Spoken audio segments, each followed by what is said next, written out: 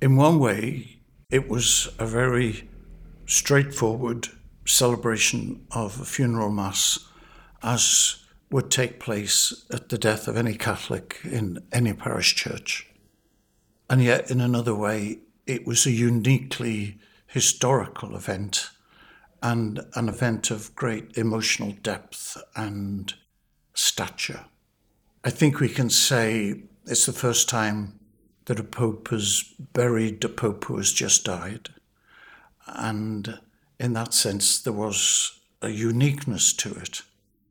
But I think it also was a moment in which, for me, certainly, there was a heightened sense of loss. For me, a sense of my own sadness that Benedict is no longer with us in person.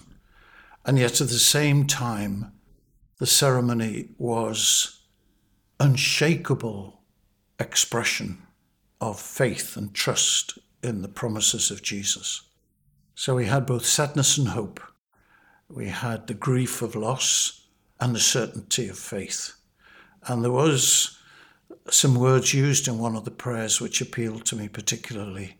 And it was an appeal to Mary, Salus Populi Romani, that she would intercede, that Benedict would now see the face of Jesus, and that we would be comforted on our pilgrim way.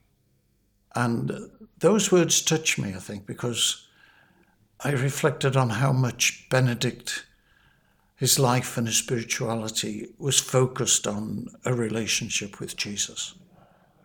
Those books that he wrote about Jesus of Nazareth in some ways summed up not only his learning, but also his spirituality and his prayer.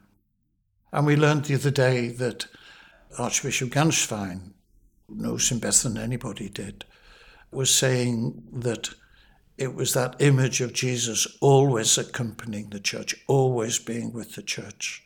That was the most radically fundamental thing in Pope Benedict's life.